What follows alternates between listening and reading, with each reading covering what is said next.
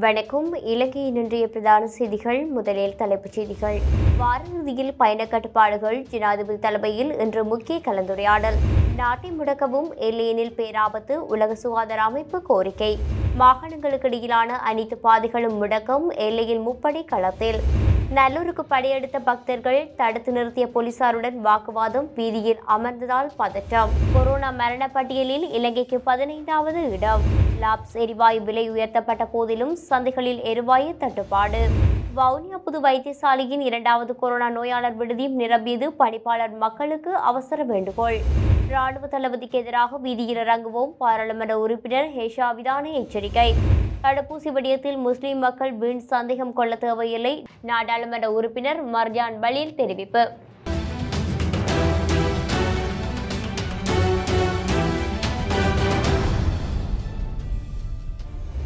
ஜனாதிபதி கோட்டபாய ராஜபக்ஷ மற்றும் கோவிட் பரவலை கட்டுப்படுத்துவதற்கான ஜனாதிபதி செயலணிக்கும் இடையே இன்று ஒரு முக்கிய சந்திப்பு நடைபெற உள்ளது. இதன்போது கோவிட் பரவலை கட்டுப்படுத்துவதற்கான வார இறுதியில் பயண கட்டுப்பாடுகள் அல்லது இறுக்கமான கட்டுப்பாடுகள் பிறப்பிக்கப்படுமா என்பது குறித்து கவனம் செலுத்தப்பட உள்ளது.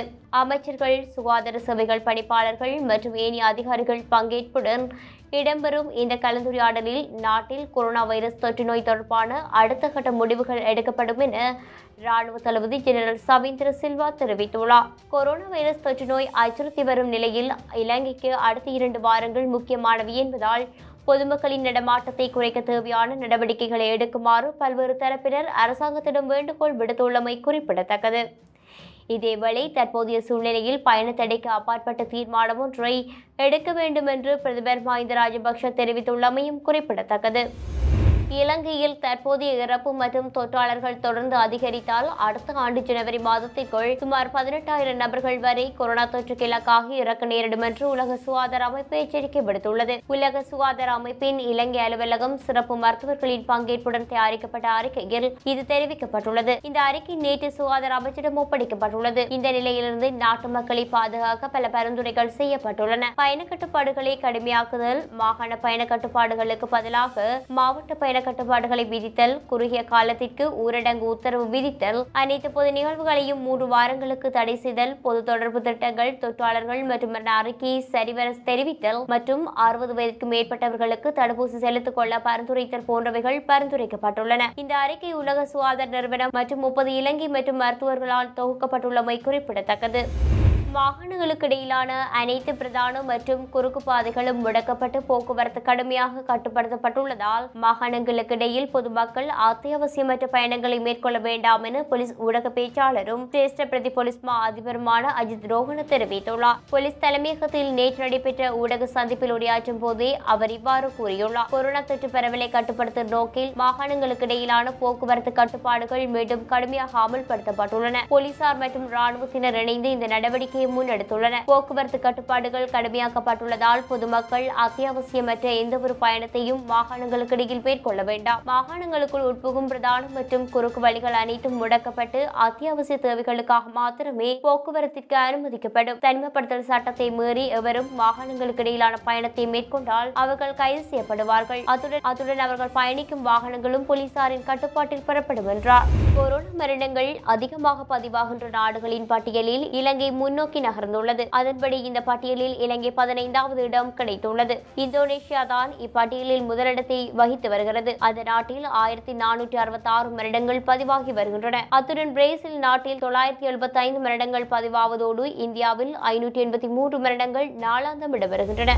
தற்போதைய எரிவாயு நெருக்கடியை தீர்க்க லாப்ஸ் எரிவாயு விலையை அதிகரிக்க அரசு நேற்று அனுமதி வழங்கியது. லாப் கேஸ் சந்தைக்கு வருவதில் மேலும் தாமதம் ஏற்பட்டுள்ளது. லாப்ஸ் எரிவாயுவை இறக்குமதி செய்ய நீண்ட காலம் எடுத்ததே இதற்கு காரணம் என்று தெரிவிக்கப்படுகின்றது. லாப்ஸ் எரிவாயு ஒரு வாரத்திற்குள் விநியோகத்தை மீண்டும் தொடங்கும் என்று எதிர்பார்க்கப்படுவதாக நிறுவனத்தின் தலைவர் திரு KH வேகப்பிட்டிய தெரிவித்துள்ளார். 4 முதல் 5 நாட்களுக்குள் எரிவாயு விநியோகத்தை மீட்டெடுக்க முயற்சிகள் மேற்கொள்ளப்படும் என்றும் இதற்கு அதிகபட்சமாக ஒரு வாரம் ஆகலாம் என்றும் தெரிவிக்கப்படுகின்றது. அதன்படி வங்கிகளால் கடன் பத்திரங்களை வழங்குவதை நிறுத்தும் பிரச்சனையை லாப்ஸ் நிறுவனத்திற்கு தீர்க்க முடியும் என்றும் தலைவர் கூறினார். எவ்வாறாயினும் நுகர்வோர் பாதுகாப்பு ராஜாங்க அமைச்சர் லசந்த அழகியவென கூறியதன்படி எரிவாயு விலையை ரூபாய் 500 உயர்த்தினால் சந்தையில் எரிவாயு நெருக்கடி இருக்காது என்றும் அவர் மேலும் தெரிவித்தார். இதேவேளை எதிர்காலத்தில் அரசாங்கத்தால் கூட நிவாரணம் வழங்க முடியாத சூழ்நிலை ஏற்படலாம் என அமைச்சர் பந்துல குணவர்தன தெரிவித்துள்ளார். கொரோனா விரிவாக்கம் குறித்த சரியான தரவை நாட்டு மக்களுக்கு வெளியிட வேண்டும் என்று ஐக்கிய மக்கள் சக்தியின் பாராளுமன்ற உறுப்பினர் பயணக கோரியுள்ளார். ஊடகவியலாளர் சந்திப்பின் போது உரையாற்றும் போதே அவர் இதனை தெரிவித்தார். மக்கள் தொடர்ந்து ஏமாற்றப்பட்டால் அவர்கள் ராணுவ தளபதிக்கு எதிராக வீதியில் இறங்குவார்கள் என்றும் கொரோனா தொற்று மற்றும் இறப்புகளின் உண்மையான விவரங்களை பொதுமக்களிடம் சொல்லவும் நாட்டை மூடிவிட்டு உணவளிக்க முடியாவிட்டால் அதனையும் மக்களுக்கு கூறவும் என்று அரசாங்கத்திற்கு அழைப்பு விடுத்தார். தொற்று நோயை கட்டுப்படுத்துவது இறைவனிடம் ஒப்படைக்கப்படும் என்றும் அமைச்சர் கூறியதை செய்யும் ஒரு ஜனாதிபதியை மக்கள் ஏன் தேர்ந்தெடுத்தார்கள் என்றும் அவர் கேள்வி எழுப்பினார். நல்லூர் ஆலய வளாகத்தில் பொதுமக்களுக்கும் போலீசாருக்கும் இடையில் முருகல் நிலை ஏற்பட்டுள்ளது. நல்லூர் ஆலயத்தின் வருடாந்த உற்சவம் கொடியேற்றத்துடன் இன்று ஆர்வமாகியுள்ள நிலையில் நல்லூர் ஆலயத்திற்கு மட்டுப்படுத்தப்பட்டோர் மாத்திரமே அனுமதிக்கப்பட்டிருந்தனர். நல்லூர் ஆலய முன்வாசலில் கோயில் நிர்வாகத்தினரின் உத்தரவில் போலீசாரின் பஸ்கள் நிறுத்தப்பட்டு பொதுமக்கள் கொடியேற்ற நிகழ்வினை பார்க்காதவாறு தடை செய்யப்பட்டது. அதற்கு எதிர்ப்பு தெரிவித்து பொதுமக்களுக்கும் போலீசாருக்கும் இடையில் முரண்பாடு ஏற்பட்டுள்ளது. அத்தோடு நல்லூர் அணை தரிசிக்க வந்த அடியவர்கள் போலீசார் முன்னிலையில் வீதியில் தேங்காய் உடைத்து கற்பூரம் கொளுத்தி மலர் தூவி வழங்கி சென்றிருந்தனர். நல்லூரானின் கொடியேற்ற நிகழ்வை நேரில் கண்டு நல்லூரானை வணங்கி செல்ல வந்த பக்தர்களை ஆலய சூழலுக்குள் அனுமதிக்க போலீசார் மறுத்தமையால் வீதியில் பக்தர்கள் அமர்ந்திருந்தனர். கொடியேற்ற நிகழ்வு முடிவடைந்ததும் நல்லூரானுக்கு உடைக்க கொண்டு வந்திருந்த சிதறு தேங்காயை போலீசாருக்கு முன்பாக வீதியில் உடைத்து வீதியில் கற்பூரம் கொளுத்தி நல்லூரானுக்கு தூவ கொண்டு வந்திருந்த மலர்களை வீதியில் தூவி வீதியிலேயே விழுந்து வணங்கி சென்றிருந்தமை குறிப்பிடத்தக்கது.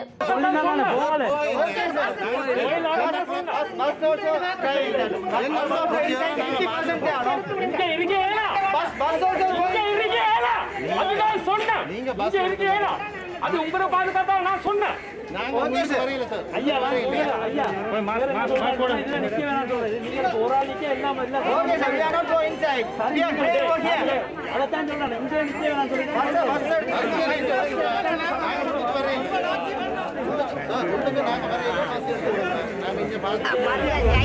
தடுப்பூசி விடயத்தில் முஸ்லிம் மக்கள் சந்தேகம் கொள்ள தேவையில்லை என நாடாளுமன்ற உறுப்பினர் மர்ஜான் பலீல் தெரிவித்தார். கொரோனா தொற்றில் பேருவளை மக்களை பாதுகாப்போம் எனும் திட்டத்தை ஆரம்பித்து வைத்து உரையாற்றும் போதே மேற்கண்டவாறு தெரிவித்தார். தொடர்ந்து தெரிவிக்கையில் பொறுப்பு வாய்ந்த அரசாங்கம் என்ற வகையில் ஜனாதிபதி பிரதமர் தலைமையிலான இன்றைய எமது அரசாங்கம் மக்களின் பாதுகாப்பை உறுதிப்படுத்தும் நோக்கிலே இவ்வாறான கொரோனா தடுப்பூசிகளை வழங்கி வருகின்றது. ஒவ்வொரு இடத்திற்கும் ஒவ்வொரு பெயர்களிலான கொரோனா தடுப்பூசிகள் வழங்கினால் அதை பற்றி யோசிக்க முடியும். அதுவென்று யாரோ ஒரு சிலர் அரசியலுக்காக சொல்வதை கருத்தில் கொண்டு வீணாக தடுப்பூசி ஏற்றலை புறக்கணிக்க வேண்டாம். மேலும் அப்படி சொன்னவர்கள் எல்லாம் கொரோனா தடுப்பூசியை முதலிலே பெற்றுக் கொண்டு விட்டனர். அத்தோடு இன்று முஸ்லிம் மக்களின் மரண வீதம் அதிகரித்துள்ள சூழலில் தான் நானும் நீங்களும் வாழ்கின்றோம். மேலும் புறக்கணித்த அதிகமானோர் மரணத்தை தழுவியுள்ள செய்திகளும் அன்றாடம் பத்திரிகைகளில் பார்க்கின்றோம். இந்த முஸ்லிம் வைத்தியரும் இதனை ஏற்ற வேண்டாம் என எங்கேயும் தெரிவித்ததாக நான் கேள்விப்படவில்லை. மேலும் அதேபோல் பொதுமக்களுக்கு ஏற்றப்படுகின்ற கொரோனா தடுப்பூசிகள் அனைத்தும் உலக சுகாதார அமைப்பினால் அங்கீகாரம் பெற்றவை என்பதை முதலில் நாம் அறிந்து கொள்ள வேண்டும். அத்தோடு பொதுமக்கள் தொடர்ந்தும் கொரோனா வைரஸ் தொற்றின்றி வாழ்வதற்கான வழியை ஏற்படுத்தவே அரசாங்க நடவடிக்கை மேற்கொள்வதை ஒழிய பொதுமக்களை அசௌகரியப்படுத்துவதற்காகவல்ல எனவும் மர்ஜான் பலீல் இதன்போது தெரிவித்தார். வவுனியா மாவட்டத்தில் கொரோனா நோயாளர்கள் அதிகரித்து 2வது விடுதியும் கொரோனா நோயாளர்களால் நிரம்பியுள்ளதாக வவுனியா பொது வைத்தியசாலையின் பணிப்பாளர் வைத்தியர் கலாநிதி கலைநாதன் ராகுலன் தெரிவித்துள்ளார். இந்த விடயம் தொடர்பில் அவர் மேலும் கருத்து தெரிவிக்கையில், வவுனியா பொது வைத்தியசாலையின் நாளுக்கு நாள் கொரோனா தொற்றாளர்கள் அதிகரித்து வரும் நிலையில் 1வது கொரோனா தொற்றாளர் விடுதி அண்மையில் நோயாளர்களால் நிரம்பியமையால் 2வது நோயாளர் விடுதியும் கொரோனா நோயாளர்களுக்காக திறக்கப்பட்டது. தற்போது அந்த விடுதி நிரம்பியுள்ள நிலையில் வவுனியா மாவட்டத்தை சேர்ந்த 60க்கும் மேற்பட்ட நோயாளர்கள் மாவட்ட பொது வைத்தியசாலையில் தொடர்ந்தும் சிகிச்சை பெற்று வருகின்றனர். இவர்களில் 4 அதிதீவிர சிகிச்சை பிரிவிலும் 20 பேர் தீவிர சிகிச்சை பிரிவில் ஆக்சிஜன் தேவையுடையோராகவும் காணப்படுகின்றனர். மேலும் 4 கொரோனா தொற்றினால் கடந்த ஓரிரு நாட்களில் மரணம் அடைந்துள்ளனர். நாட்டில் ஆக்சிஜன் பற்றாக்குறை ஏற்படக்கூடிய தருணத்தில் வவுனியா வைத்தியசாலையிலும் ஆக்சிஜன் தேவையுடையோர் அதிகரித்து வருகின்றனர். இந்த நிலையில் நாட்டில் கொரோனா மரணங்களும் தொற்றாளர்களும் அதிகரித்து வரும் நிலையில் வவுனியா மக்கள் மிகவும் அவதானத்துடன் செயற்பட வேண்டிய நிலையில் உள்ளனர். மேலும் வவுனியா வைத்தியசாலையின் வைத்தியர்கள் தாதியர்கள் உட்பட சுகாதார உத்தியோகத்தர்களும் கொரோனா தொற்றுக்குள்ளாவதால் வைத்தியசாலை நிர்வாக இரட்டை கடின நிலையை எதிர்நோக்கியுள்ளது. கடும் மனித வலு பிரச்சனையையும் சந்தித்துள்ளது. இவ்வாறான சூழலில் மக்கள் தம்மை தாமே பாதுகாத்துக் கொள்வதுடன் வவுனியா மாவட்டத்தில் நோயாளர் அதிகரிப்பை கட்டுப்படுத்த கடும் பிரயத்தனம் மேற்கொள்ள வேண்டும் எனவும் கேட்டுக் கொண்டுள்ளார். நல்லூர் ஆலயத்திற்குள் செல்லவருக்கும் அனுமதி இல்லை, எனவே ஆலயத்திற்கு வருவதை தவிருங்கள் என யாழ்ப்பாண பிராந்திய சிரேஷ்ட போலீஸ் அத்தியட்சர் பயணக தெரிவித்துள்ளார். இன்று ஆரம்பமாகியுள்ள நல்லூர் உற்சவ பாதுகாப்பு ஏற்பாடுகள் தொடர்பில் கருத்துரைக்கும் போது மேற்கண்டவாறு தெரிவித்துள்ளார். நல்லூர் ஆலய வருடாந்த உற்சவம் இன்று கொடியேற்றத்துடன் ஆரம்பமாகி எதிரும் 25 நாட்கள் நடைபெற உள்ளது. கொரோனா நிலைமை மிகவும் தீவிரமாக காணப்படுகின்றது. தற்போதுள்ள கொரோனா தீவிர நிலையில் ஆலயங்களில் திருவிழாக்கள் நடாத்துவது தொடர்பில் சுகாதார அமைச்சினால் சுற்று நிருபங்கள் வெளியிடப்பட்டுள்ளன. அந்த சுற்று நிருபங்களுக்கு அமைவாக யாழ்ப்பாண மாநகர சபை, ஆலய நிர்வாகம் மற்றும் போலீசார் இணைந்து ஆலய உற்சவத்தினை பாதுகாப்பான முறையில் எவ்வாறு நடாத்துவது தொடர்பில் கலந்தாலோசித்து சில முடிவுகளை எடுத்துள்ளோம். அந்த முடிவின் பிரகாரம் நல்லூர் ஆலய வளாகத்திற்குள் ஆலய நிர்வாகத்தினரால் அடையாள அட்டை வழங்கப்பட்டோர் மாத்திரம் செல்ல அனுமதிக்கப்படுவார்கள். வேறு எவரும் ஆலய வளாகத்தினுள் செல்ல அனுமதிக்கப்பட மாட்டார்கள். எனவே பொதுமக்கள் தற்போதுள்ள தொற்று நிலைமையினை கருத்தில் கொண்டு ஆலயத்திற்கு வருவதை தவிர்த்துக் கொள்ளுங்கள். வீடுகளில் இருந்தவாறு நேரடியாக ஒளிபரப்பப்படும் ஆலய உற்சவத்தை தரிசியுங்கள். தரிசிப்பதன் மூலம் தொற்று நிலைமையிலிருந்து தங்களை பாதுகாத்துக் கொள்ள முடியும். தற்போது நாட்டில் கொரோனா பரவல் நிலைமை தீவிரமாக காணப்படுகின்றது. அந்த நிலைமையை கருத்தில் கொண்டு பொதுமக்கள் பாதுகாப்பிற்காக இந்த ஏற்பாட்டினை செய்துள்ளோம். எனவே பொதுமக்கள் நல்லூர் ஆலயத்திற்கு வருவதை தவிர்த்து வீடுகளில் இருந்து நல்லூர் ஆலய உற்சவத்தினை தரிசியுங்கள் என தெரிவித்துள்ளார். கோவிட் தொற்றால் உயிரிழப்போரின் உடல்கள் மட்டக்களப்பு ஓட்டமாவடியில் அடக்கம் செய்யப்பட்டு வரும் நிலையில் அங்கு இடப்பற்றாக்குறை ஏற்பட்டுள்ளது. இவ்விடப்பற்றாக்குறையை கருத்தில் கொண்டு அம்பாறை மாவட்டத்தில் ரக்காமம் பிரதேசத்தில் ஏற்கனவே தெரிவு செய்யப்பட்டுள்ள இடத்தினை தயார் செய்யும் வேலைகள் இடம்பெற்று வருகின்றன. ஓட்டமாவடி மஜ்மா நகரை தொடர்ந்து ரக்காமம் வங்காமம் பிரதேசத்தில் இனங்காணப்பட்டுள்ள பகுதியில் 5 ஏக்கர் நிலப்பரப்பு இதற்காக தெரிவு செய்யப்பட்டிருந்தமை குறிப்பிடத்தக்கது. மஜ்மா நகரில் கோவிட் தொற்றினால் உயிரிழப்போரின் உடல்கள் அடக்கம் செய்யப்பட்டு மையவாடி பூர்த்தியான பின்னர் ரக்காமம் கொரோனா மையவாடியில் அடக்கம் செய்வது தொடர்பில் கூடிய அவதானம் செலுத்தப்பட்டு அதற்கான ஆரம்பகட்ட ஏற்பாடுகள் நடைபெற்று வருகின்றன. இதற்கமைவாக கோவிட் தொற்றினால் உயிரிழப்போரின் உடல்கள் அடக்கம் செய்ய தெரிவு செய்யப்பட்டுள்ள ரக்காமம் வாங்கமம் பிரதேசத்தில் இனங்காணப்பட்டுள்ள பகுதிக்கு நேரடி கள விஜயம் ரக்காமம் பிரதேச செயலக உதவி பிரதேச செயலாளர் MAC அகமது நஷீல் அவர்கள் தலைமையில் இடம்பெற்றது. கள விஜயத்தினை தொடர்ந்து கொரோனா மையவாடி முன்னேற்பாடுகள் தொடர்பில் ஆராயும் ஒன்று கூடல் ரக்காமம் பிரதேச சபை தவிசாளர் MSM யாமில் அவர்களின் ஏற்பாட்டில் பிரதேச சபையில் இடம்பெற்றிருந்தமை குறிப்பிடத்தக்கது. இதேவேளை ஓட்டமாவடி பகுதியில் கோவிட் தொற்றினால் உயிரிழந்த பல்லினத்தையும் சேர்ந்த 1500க்கும் மேற்பட்டோரின் உடல்கள் இதுவரை அடக்கம் செய்யப்பட்டுள்ளமை குறிப்பிடத்தக்கது. நாட்டில் ஏற்பட்டுள்ள அசாதாரண சூழ்நிலை காரணமாக திருகோணமலை மாவட்டத்தில் சேர்வில பிரதேசத்தில் உள்ள அனைத்து வியாபார நிலையங்களையும் மூடுவதற்கு தீர்மானிக்கப்பட்டுள்ளது. தீர்மானத்தினை ஐக்கிய வர்த்தக மற்றும் தொழிற்சங்கம் தெரிவித்துள்ளது. இதன் அடிப்படையில் இன்று வெள்ளிக்கிழமை 13ஆம் தேதி தொடக்கம் எதிர்வரும் 26ஆம் தேதி வரை சேர்வில பிரதேசத்தில் உள்ள அனைத்து கடைகளையும் மூட தீர்மானிக்கப்பட்டுள்ளதாகவும் சபா அமைப்பு தெரிவித்துள்ளது. குறிப்பாக அனைத்து இடங்களிலும் விளம்பரம் ஒட்டப்பட்டுள்ளதாகவும் ஐக்கிய வர்த்தகம் மற்றும் தொழிற்சங்கம் தெரிவித்துள்ளது.